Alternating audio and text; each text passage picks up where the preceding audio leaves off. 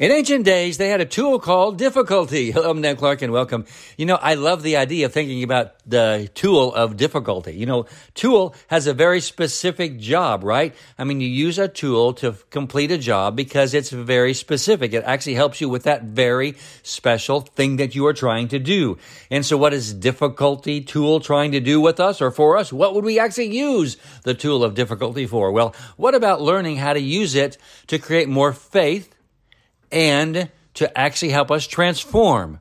Maybe it would be to help us become that more godlike person on the inside of us.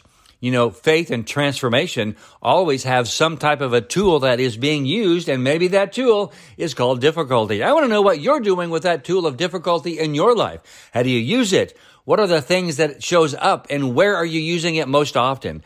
Are you using it to help your faith grow, and are you using it to transform yourself into the most wonderful person you can be? I love you. I'm Dan Clark.